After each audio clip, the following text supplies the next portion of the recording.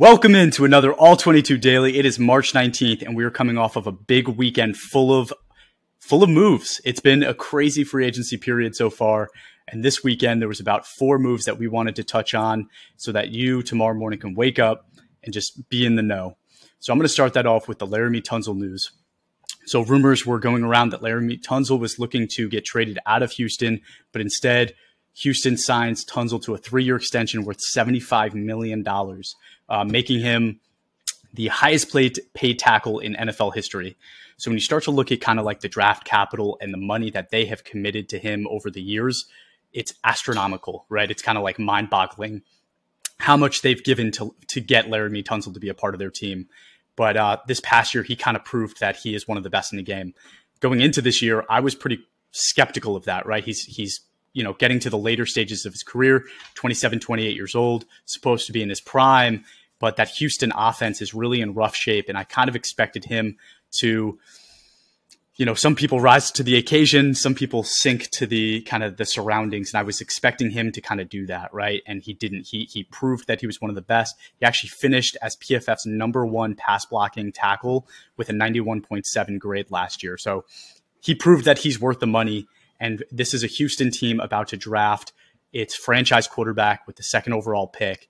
And they needed to make sure that they could shore up this offensive line, right? So they probably think that they have Laremy Tunsil at left tackle, Kenyon Green at left guard, Scott Quisenberry at center, Shaq Mason at right guard, and then Titus Howard at right tackle. So it's not the best in the league by any means, but it is now what I would call a complete offensive line, one that's definitely serviceable and one that a rookie QB can step behind and be comfortable, trying to make it in the league. So from an All-22 perspective, what this means for you is, 1, I would feel really confident drafting whoever Houston drafts at QB this year. 2, tackle weight is going to increase, right? So last year, tackle weight was 5.18%. If you're not aware of how All-22 does this, we use the top salaries per position to calculate a position weight against all other positions in the NFL. So last year, tackle was 5.18.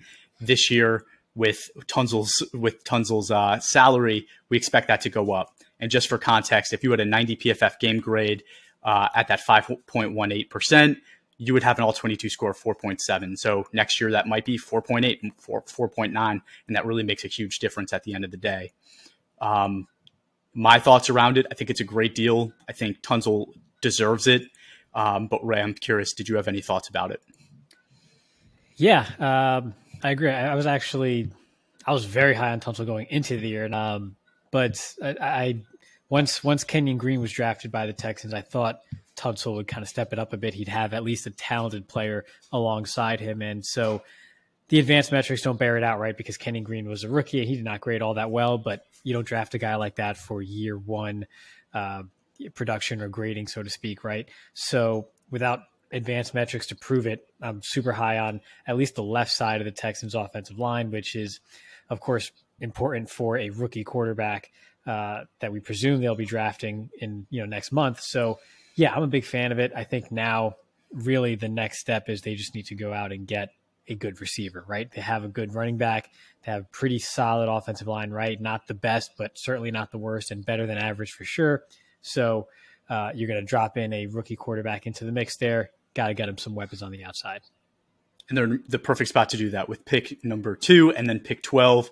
We all expect that to be quarterback receiver. So that's really exciting for the Houston Texans franchise and fans, and really exciting for your All-22 team. So the next move, Ray, we wanted to talk about is Isaac Seumalo. Tell me about his deal. 3 years with the Steelers. How did that happen, and what does that mean? Yeah, so he signed a 3-year, $24 million deal with the Steelers, coming over from the Eagles. So Isaac Seumalo is actually the 10th highest graded qualifying guard in 2022, and he was a top 20 performer in both pass and run blocking. So pretty balanced overall. And we talked before about how the guard position is not very deep at all in the league. So the Steelers get a solid player here that they desperately needed. And they were just in the middle of the pack in terms of both run and pass blocking in 2022. So this helps both maybe open some things up for Najee and then also buy some time for Kenny Pickett back there at quarterback. But for All-22 specifically as it relates to Seumalo, he's going from perhaps the best situation in the league by being flanked by, like an all-pro offensive tackle and center, to the Pittsburgh Steelers offensive line, which is not anything or has not been anything to write home about up to this stage. So I'm a bit leery of another top 10 season, and he is entering his age 29 year, which is fine for a guard, right? He's not the youngest, but that's not terribly old. They tend to have longer careers there. So there's still some years left, but I think the situation around him is getting worse. So this might be a decent sell high candidate if you're able to afford moving a guard from your All-22 team, because again, he just went from a great situation to kind of the middle of the pack as it relates to his surroundings. So you might expect that to dip. And given how there's a lot of guards sort of in that high 60s, low 70s type range for grading, this might be, or 2022 might have been as good as it gets for him. There's a coach in Pittsburgh that would disagree with you, and I think he knows a little something about football and how to bring up these offensive linemen.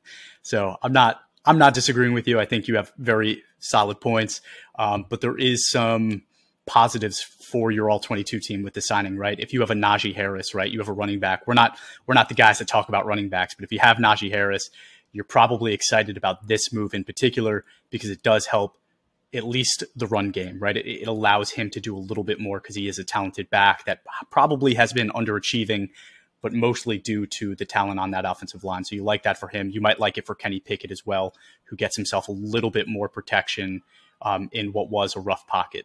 And what does it also say about kind of like the Phillies system, right? It's like, they remind me of like if you're a baseball fan, what the Dodgers are able to do, right? They go spend a ton of money in free agency. They make a bunch of trades, and you think that they just depleted all of their prospects. And then a Galvin Lux comes out of nowhere to play second base at an all-star level. And it happens every year. They do it every year. Philly a few years ago, we were all saying should tank, right? They should sell everything, start over. And instead, guys like this just pop out of the woodwork and become kind of this high-level player. So if you're looking at it again, maybe from the other side, which is the Philly side, what does it mean for them, right? Yes, they're losing what was a top 15 guard, but that is a system that just will continue to replenish. And that's a guy I want to go find and invest in. Whoever it is that's going to replace him, go find that guy because he'll end up being maybe a top 20 player as a first-year starter. But moving on from this, tell me a little bit about Brandon Cooks. As the Cowboys fan, I want to give you this one to talk about. Yeah, so Brandon Cooks was traded to Dallas from the Texans for a 2023 fifth-round pick and a 2024 sixth-round pick. And so from a skill set perspective, it actually works very well with the Cowboys. He's a good deep threat to go alongside CeeDee Lamb and then hopefully an improving Michael Gallup as he gets further away from that knee injury at not too steep a price, right? So Cooks, we all know, has moved around quite a bit in his career. I don't know if this is like the fourth or fifth time he's been traded by now. Fourth time.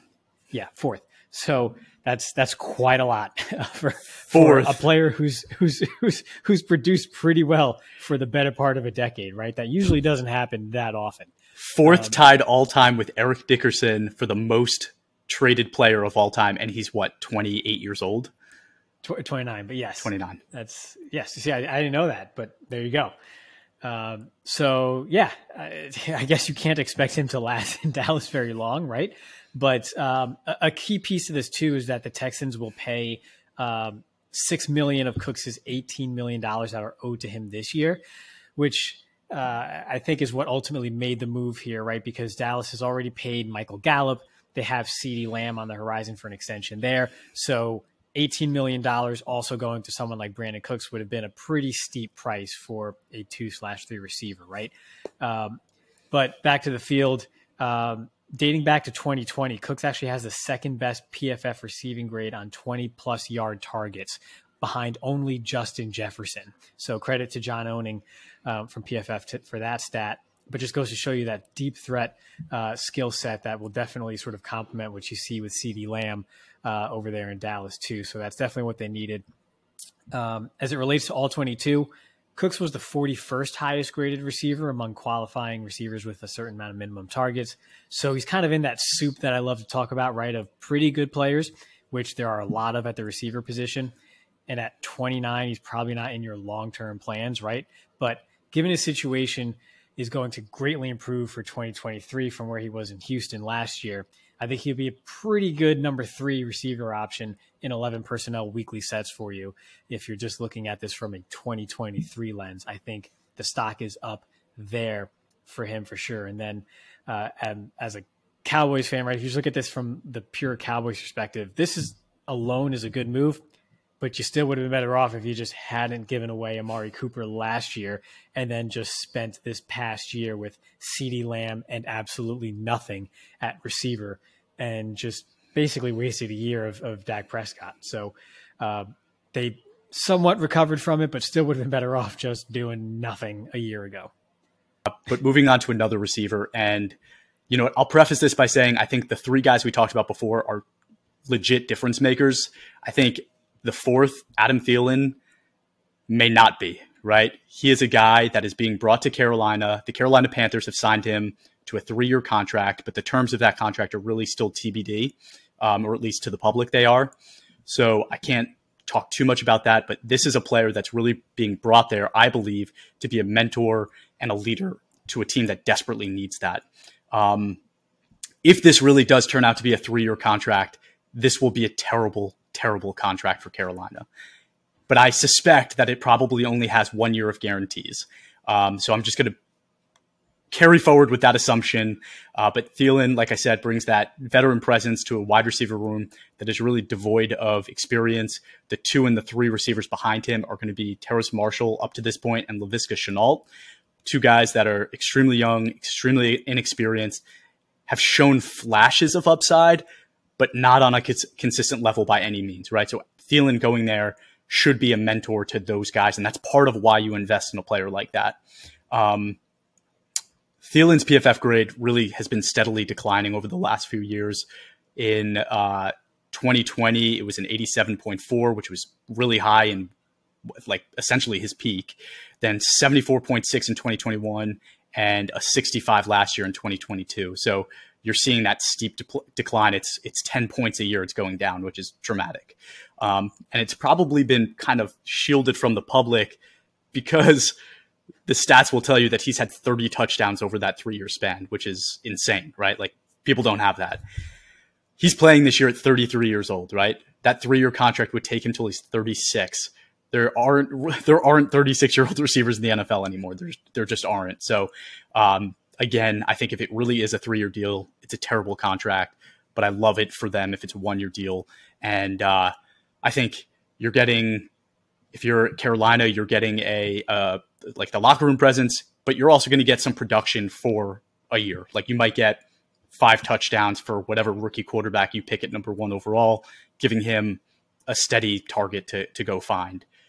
I think Thielen's stock, you know, he's going from a very stable Minnesota offense with Kirk, who's Mr. Stability, to a very sporadic and just kind of unknown in Carolina. So I'd say stock down, even though he's probably going from a number 2 receiver to a number 1. I still think it's probably stock down. Yeah, I don't, in almost any circumstance, like a 33-year-old wide receiver. And like, I get the coach speak of like, you know, his presence in the room and all that, but, and maybe I view team building a little too linearly, but I basically view team building as there's 53 roster spots. That means there's 53 chances for you to get a leg up on getting bigger, faster, and stronger than your opponent, right? By and large, if you have the bigger, faster, stronger team, you're going to win, right? As long as you have a quarterback. By taking up one of those spots for a big, slow, declining player, I'm just hardly ever a fan of it. So save your roster spot from Adam Thielen, but maybe it's a boost to Terrace Marshall and Laviska Shenault if you do roster one of those guys. Fair? Bit of a stretch, but you got to get something out of this, right? Yeah, come on, man. You got to juice it up a little bit. But that's it. So exciting week, exciting weekend. I think most of the big names are taken at this point. There's probably a few more still lingering out there. But yeah, we'll touch base on this, keep you updated as the week goes by, and we'll talk more about the draft in the next coming weeks as well. So very exciting stuff. Look forward to talking to you soon.